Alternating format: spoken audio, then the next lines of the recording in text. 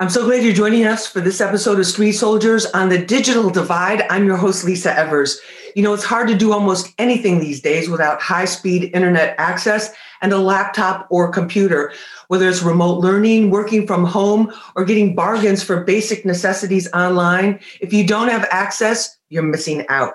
For children and families in economically under-resourced communities without good internet access, that means they get left behind in their education, job opportunities, programs, and important information. During the pandemic, that divide has become even more glaring. The experts tell us that things will never go back to the way they were, and many jobs won't return in the same way.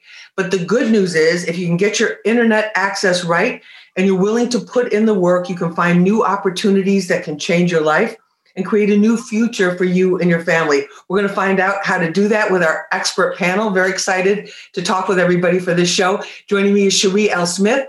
She is the editor-in-chief of Laptop Magazine. Cherie, great to have you with us. Thank you for having me, Lisa. We really appreciate it. Also with us is Pat Robinson. She is the vice president for human resources and community engagement at MediaCo, that's Hot 97 and WBLS. She's also an educator and a consultant. Pat, great to have you with us. Thank you for having me today. Really excited. Thank you so much. Also with us is Sharon Doris. He's executive director of the Adams Street Foundation. Sharon, great to have you with us. Thank you for having me. Thank you so much. Cherie, I want to ask you, did you ever foresee such a revolution in terms of our dependence on the whole digital universe as we are now? In terms of being in a pandemic, no, but absolutely, I saw things. We were already moving towards that. Like, we hold supercomputers in our hands. They're called smartphones. They're becoming as, if not more powerful than the laptops that we use. And yeah, I saw this, just not working from home for almost a year. I never foresaw that. And Sharon, in terms of the educational piece, because that's the part we've heard about. We've seen kids in homeless shelters. Legal aid had to sue to try to get them internet access so they wouldn't fall behind. Educators tell us if kids don't read by a certain grade level, second grade or fifth grade or whatever, they could actually be tracked, in a very negative way for the rest of their lives. How important is this digital piece to education right now? It's mission critical, to be honest with you. This has been a long time coming. For years, the education field has talked about the importance of blended learning and the move to blended learning. And so I think people have known that it was coming, but given everything that's gone on in the pandemic, it's become apparent that, having a computer, working internet access is critical, not only to have a job, but certainly to get a great education and then go so forth and be meaningful contributors to society and a civilian. So it's more important than ever and will continue to be super important. And we're going to talk about that in the ways that it's happening, some of the work that you're doing to help the kids as well. Pat, in terms of the job sphere, a lot of people, we lost a lot of jobs here in New York City. Many of them were service industry. People would be managers of hotels or managers of stores, managers of other or various facilities. Those jobs are gone. The economic experts say they may never return. What's your picture on where we are with this digital thing right now and what opportunities exist? Yeah, so just understanding that we've been pushed and then nudged in a way where we all have become catalysts of innovation in a space that we are not really prepared, that encompasses a lot of things. So that encompasses just reliability on internet access. Internet access is not a luxury. That also relies on new skills and training. And what does that mean? And how do we get it? And how do we afford it? So there's a lot of opportunities out there, but there are also a lot of challenges that need to be addressed as well. I myself find myself, teaching myself on free resources even to this day. A lot of people do not have the bandwidth or don't even know where to begin to find free resources or to even tap into places that they've never been involved in. So I think it's a really important discussion. All right, and we're going to talk more about how you can tap into these resources. We're also going to talk about just the whole landscape of the job situation right now, and also how to keep the kids from falling behind in school during this challenging time. This is Street Soldiers. I'm your host, Lisa Evers. We'll be right back. What up? This is Trey Songz, and this is Street Soldiers with Lisa Evers. Real issues, real politics, real people, only on Hot 97. Welcome back to Street Soldiers. I'm your host, Lisa Evers. In this episode, we're talking about the digital divide in education, jobs, and just every aspect of our lives with Cherie L. Smith. She's the editor-in-chief of Laptop Magazine. Cherie, great to have you with us.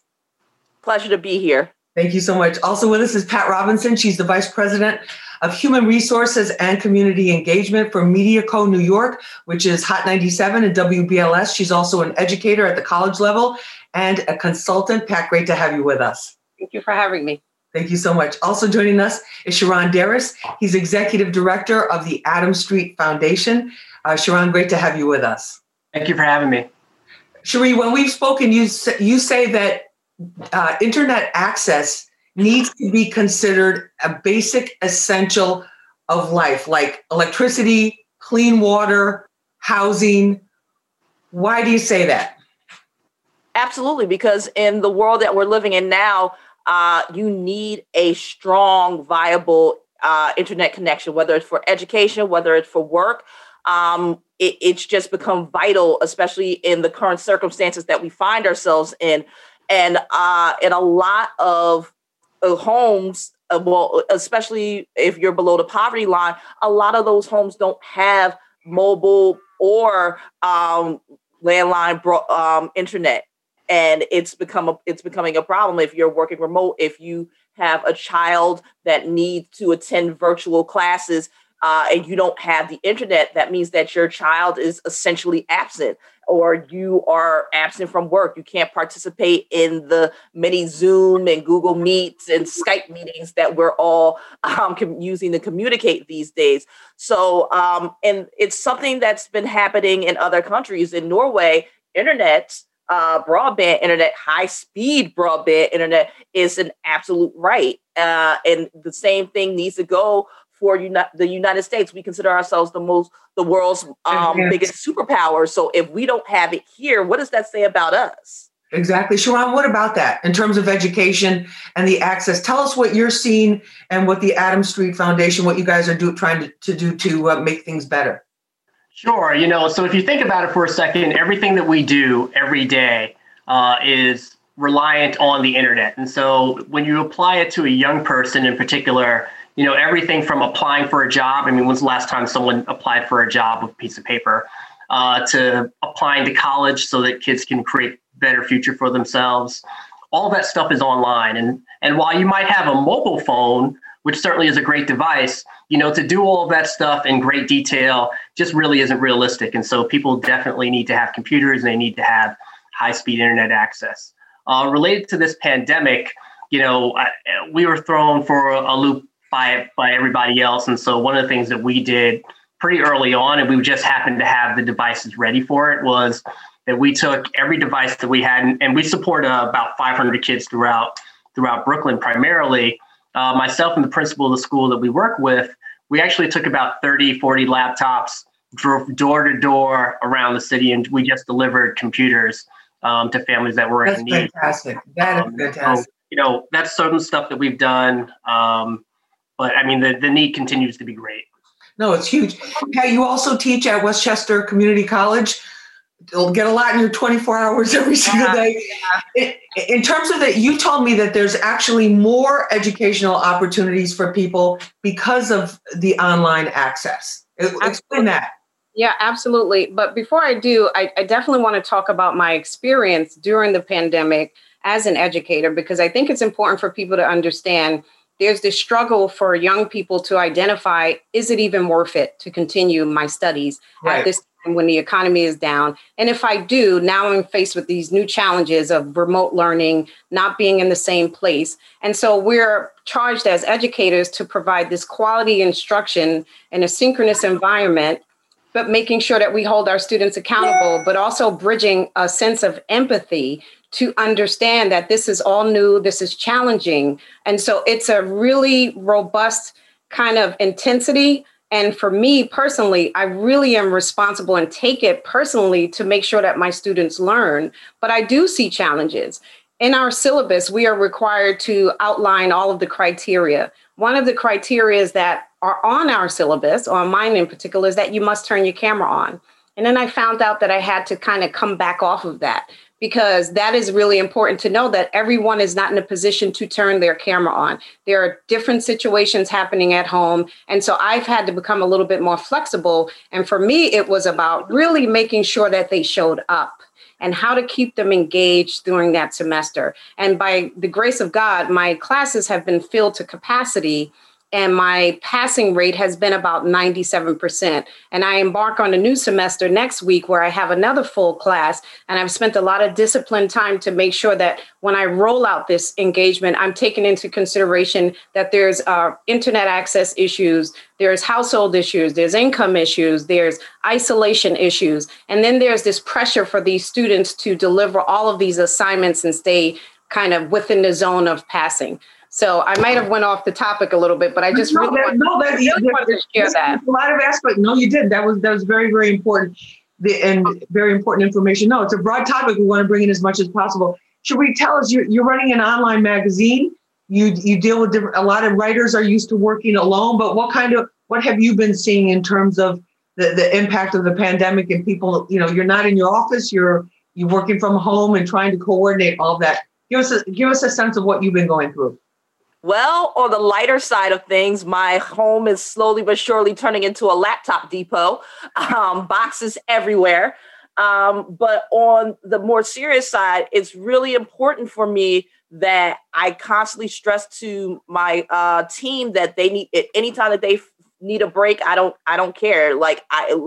Take a break, take a day, take 2 days, because the burnout factor is real, because a day after day, you're just sitting there and we're writing and we're working, but it's not the same as being able to have that face-to-face interaction. And who knows when we're going to be able to have it again. Like, we were out of the office.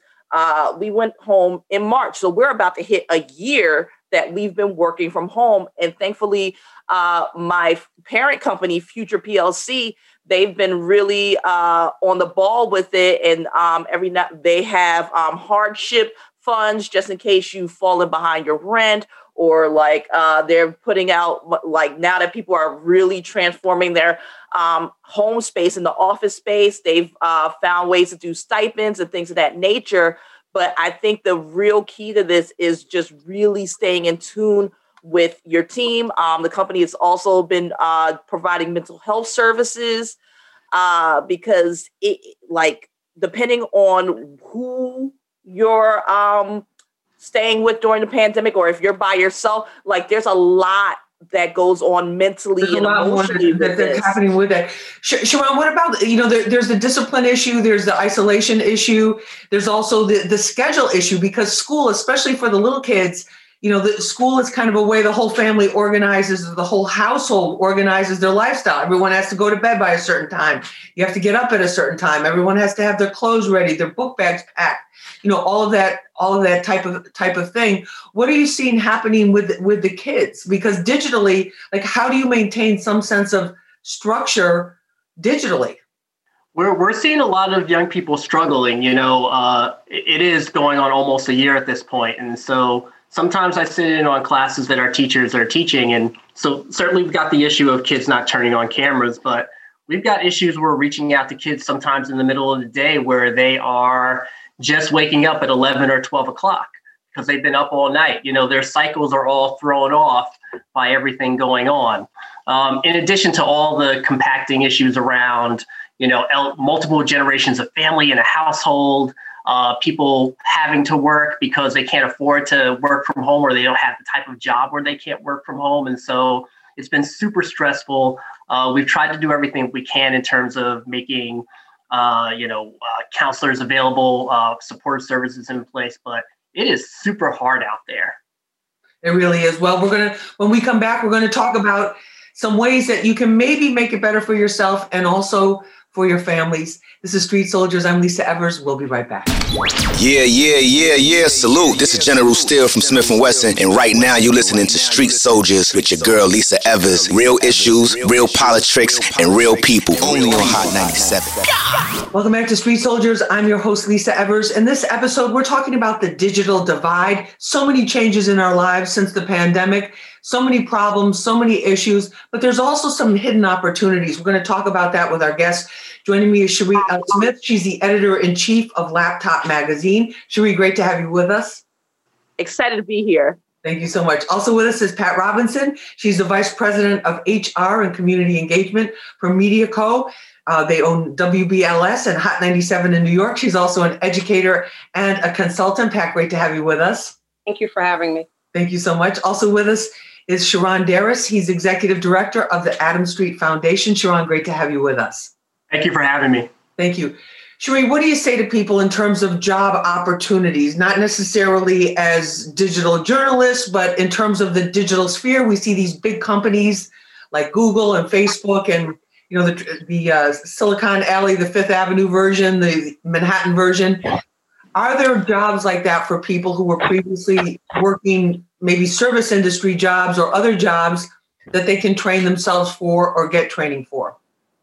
Absolutely. The good thing about Google is that they are suspending the need for college degrees. So you could potentially find yourself working at Google or a top tech company if you're just talented and you have the skill level in the work and you can prove your work. That's the great thing about it. My question is how is Google finding these qualified candidates? Because if you saw a couple of weeks ago, one of their ex-recruitment officers gave a long thread on Twitter about the struggles that she went through trying to get Google to look at applicants from HBCUs. So if they're having problems with getting college-educated people in there, how are they getting people without those credentials?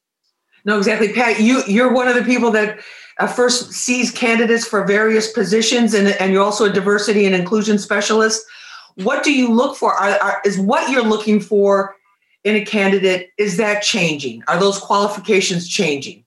Well, I think that we're always going to look for top quality candidates that are talented.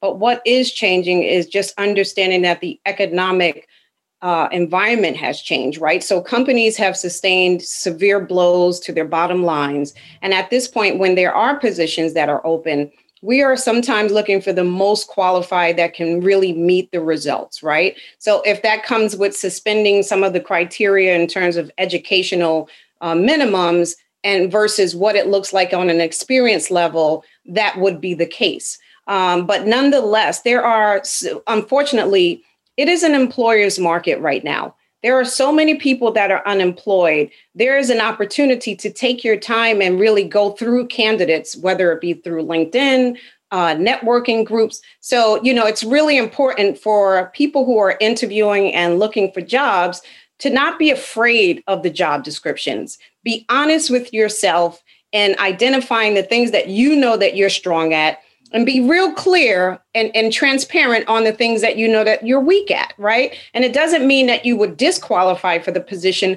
but there's a nice time right now where we are in this position where we're sitting down with less distractions to a degree to really focus on free courses and learning and really disciplining your time so that you can find a teachable skill. Like even with me, I've gotten better being at home with less distractions. At first, it was really tough for me because I was so used to being out in the world with everything going back and forth. And so I struggled for about 2 months. And then I realized that there is really power in sitting down with less distractions because you are forced to take a look at yourself. You are forced to measure yourself up against other individuals in your industry and identify those who are doing it well and possibly take some tips. Exactly. Sharon, what's your take on that in terms of job preparedness? Yeah, and so that's definitely taking a hit. But one of the things that we also have to keep in mind is, so all of the challenges, particularly people of color and underserved people have seen regarding social injustice, racial bias, I mean, all of those things are increased substantially in this type of environment. And so, if we move to where, in the example was Google a second ago, where people are not going to look at college degrees and they're just going to look on, supposed skill set and experience, people by default have bias towards people that feel like them. And so, I really worry a lot about our young people who are trying to get into these career paths where they can have a greater opportunity for themselves. And the people don't necessarily look like them or have the same type of background. The barriers are actually going to be that much greater. And then are there resources, Sharon, for people that, for parents in terms of helping them with this whole education or even getting equipment, anything like that? Yeah, so I think the city has done a pretty good job, if you're a public school student, of making sure that everyone has a computer. It's taken some time. We're going through the next iteration of making sure that, computers that people have at home are still working, getting those refurbished. There are certainly support organizations out there that do some of that work, nonprofits that do that work independently. So that stuff is out there. But the broadband access is probably the big gap that's going to continue to be an issue for a lot of people. All right. And then Cherie, in terms of jobs, like what types of jobs, like what kind of qualifications would people need if they say, okay, listen, I want to find some job in technology or in this whole digital universe. Are there real jobs like that are out there that are, looking for people from your perch at the top of Laptop Magazine there? Coders, programmers, they're always going to be a high demand. Journalists, people need to know what's going on, whether it's in consumer tech, whether it's politics, whatever it is. The great thing about working in a digital space is that you're kind of at liberty to make your own business, and it doesn't take this massive effort. If you have a laptop, a desktop, and a solid internet connection, you can, the world is essentially your oyster if you play your cards right. And Pat, you said you're a big proponent of continuing to develop no matter what position you're in. And when we spoke, you said to me, Lisa, listen, there's opportunities now because everybody is online. Everybody is always on their, on the internet. There's courses that are there, and you say even networking to get into some of these conferences or whatever that you would never get into before. Tell us why you say there are more opportunities now. Well, you know what? I've taken a look at, I live in Southeast Queens. And so, for example, every community has a community board.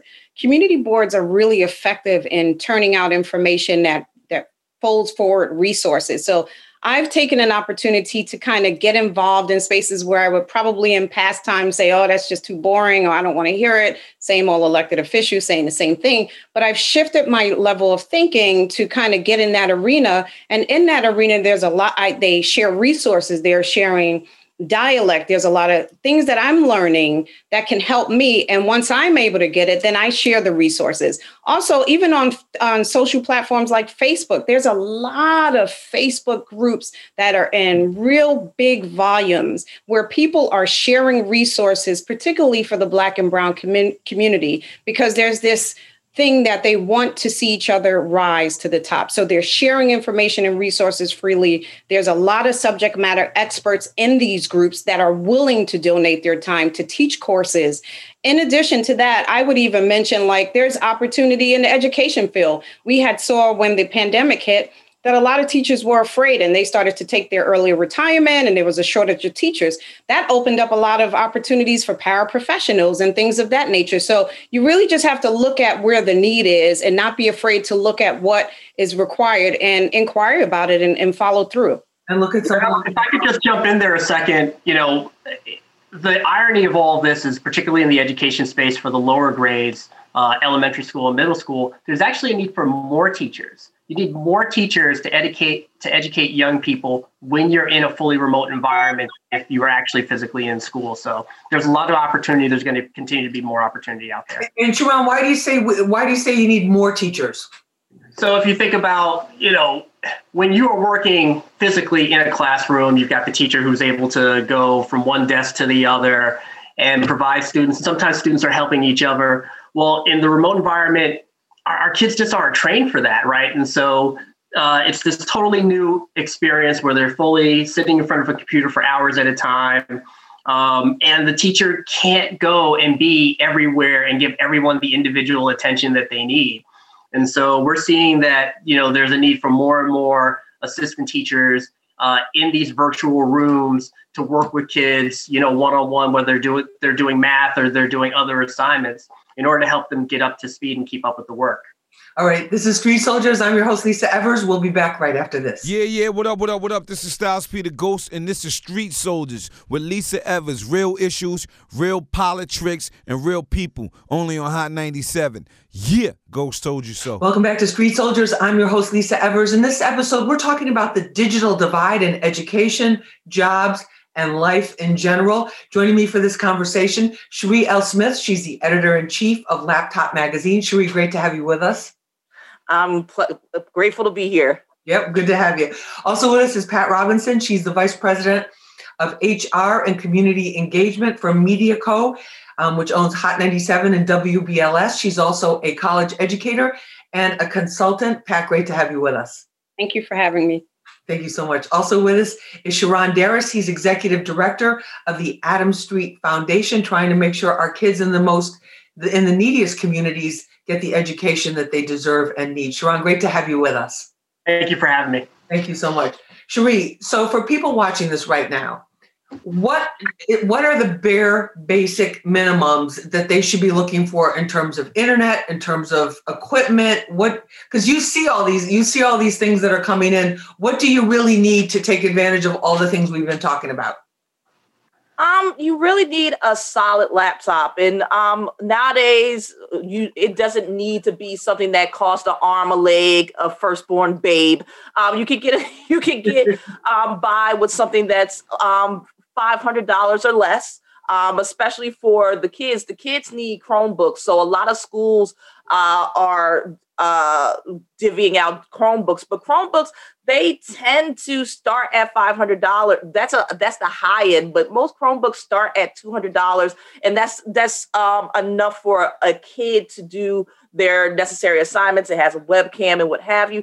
For older students and for people looking to get into work, in the workspace, I would recommend a laptop that's about $1,000, like in that frame, because you get the processing and graphics power that you might need to complete your job. It has a better webcam. It has better audio.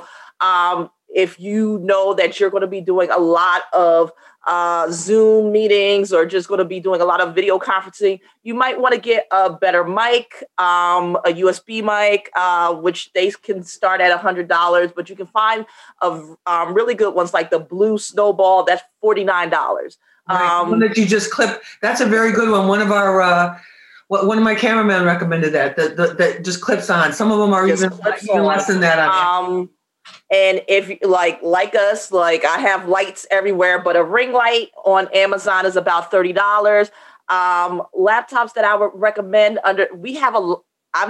there are a lot under $1,000, and we have on our website laptops under $1,000. If you go to Laptop Mag, cheap pop, but we have for every budget and use case. So because I don't want to just say one, and there's tons of laptops. So definitely check us out. We have up-to-date recommendations.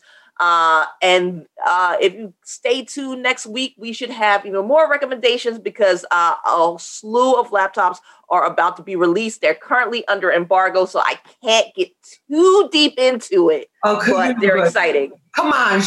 But you're saying, so basically, since you can't tell us that, basically you're saying that you need to have, like, especially for work, for school, the kids can get away with less of a laptop. For work, if you're really trying to advance with your career, you need a good camera, you need the graphic capability, you need what would be like. And I would also recommend maybe a 2-in-1 laptop, something that can convert from your traditional laptop to maybe a tablet to presentation mode.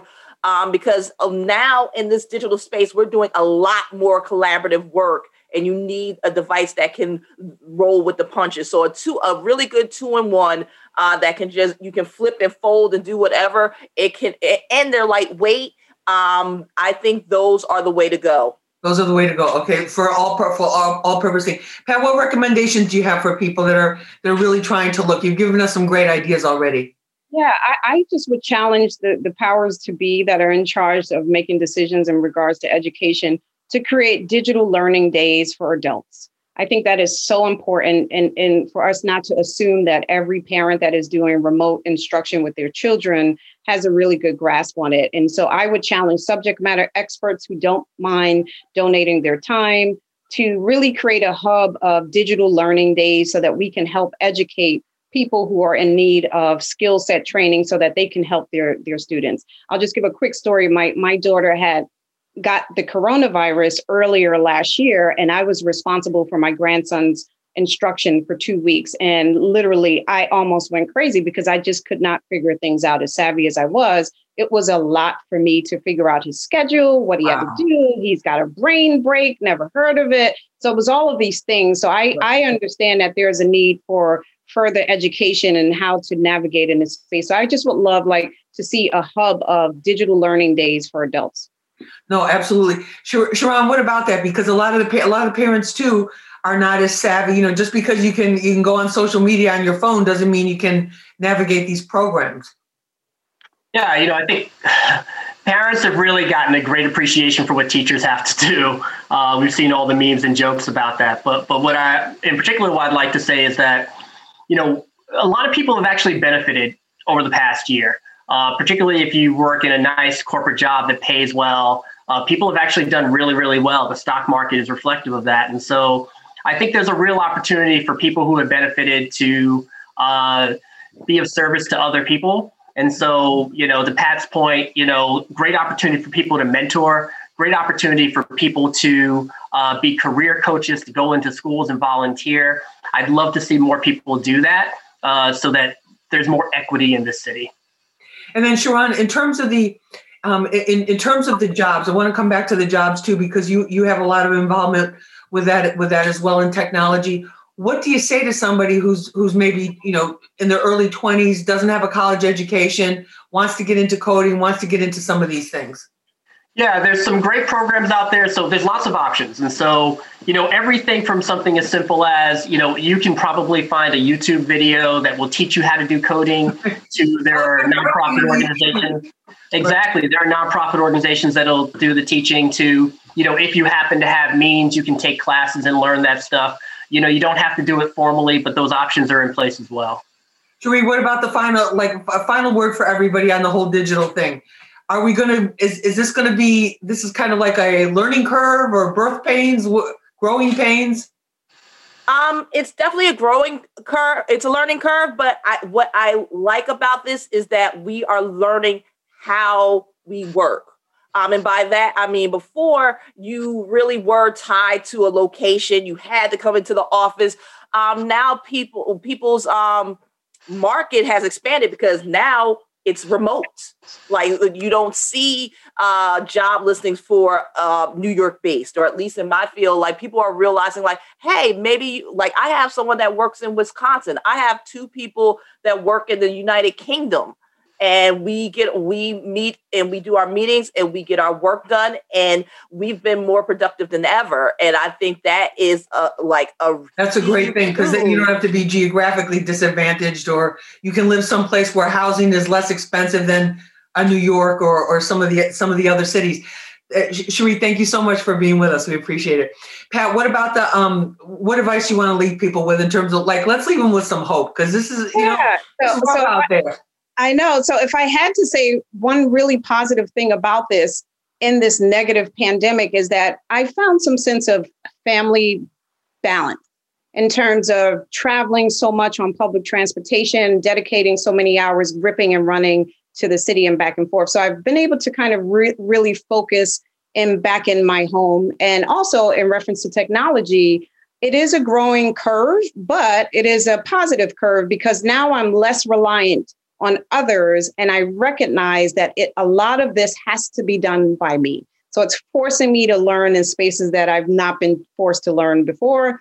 And I'm kind of becoming my own subject matter expert, which means my hand is on my product, is on my result.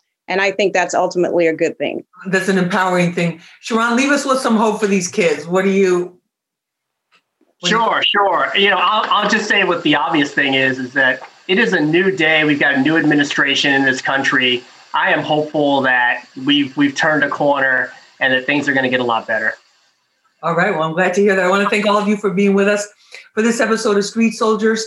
Cherie L. Smith, great to have you with us. Thank you so much. Thank you. Thank you. Pat Robinson, thank you so much for being with us. We appreciate it. Thank you. And Sharon Darris, thank you so much for joining us. We appreciate it. Thank you. If I could just say one more thing, I watched your show forever as a kid. Thank you for everything that you've done in your team. You are wonderful. Thank you. Thank you so much. I appreciate that. And thank you for joining us for this episode of Street Soldiers, because without you, and if you weren't watching or listening, well, there would be no Street Soldiers.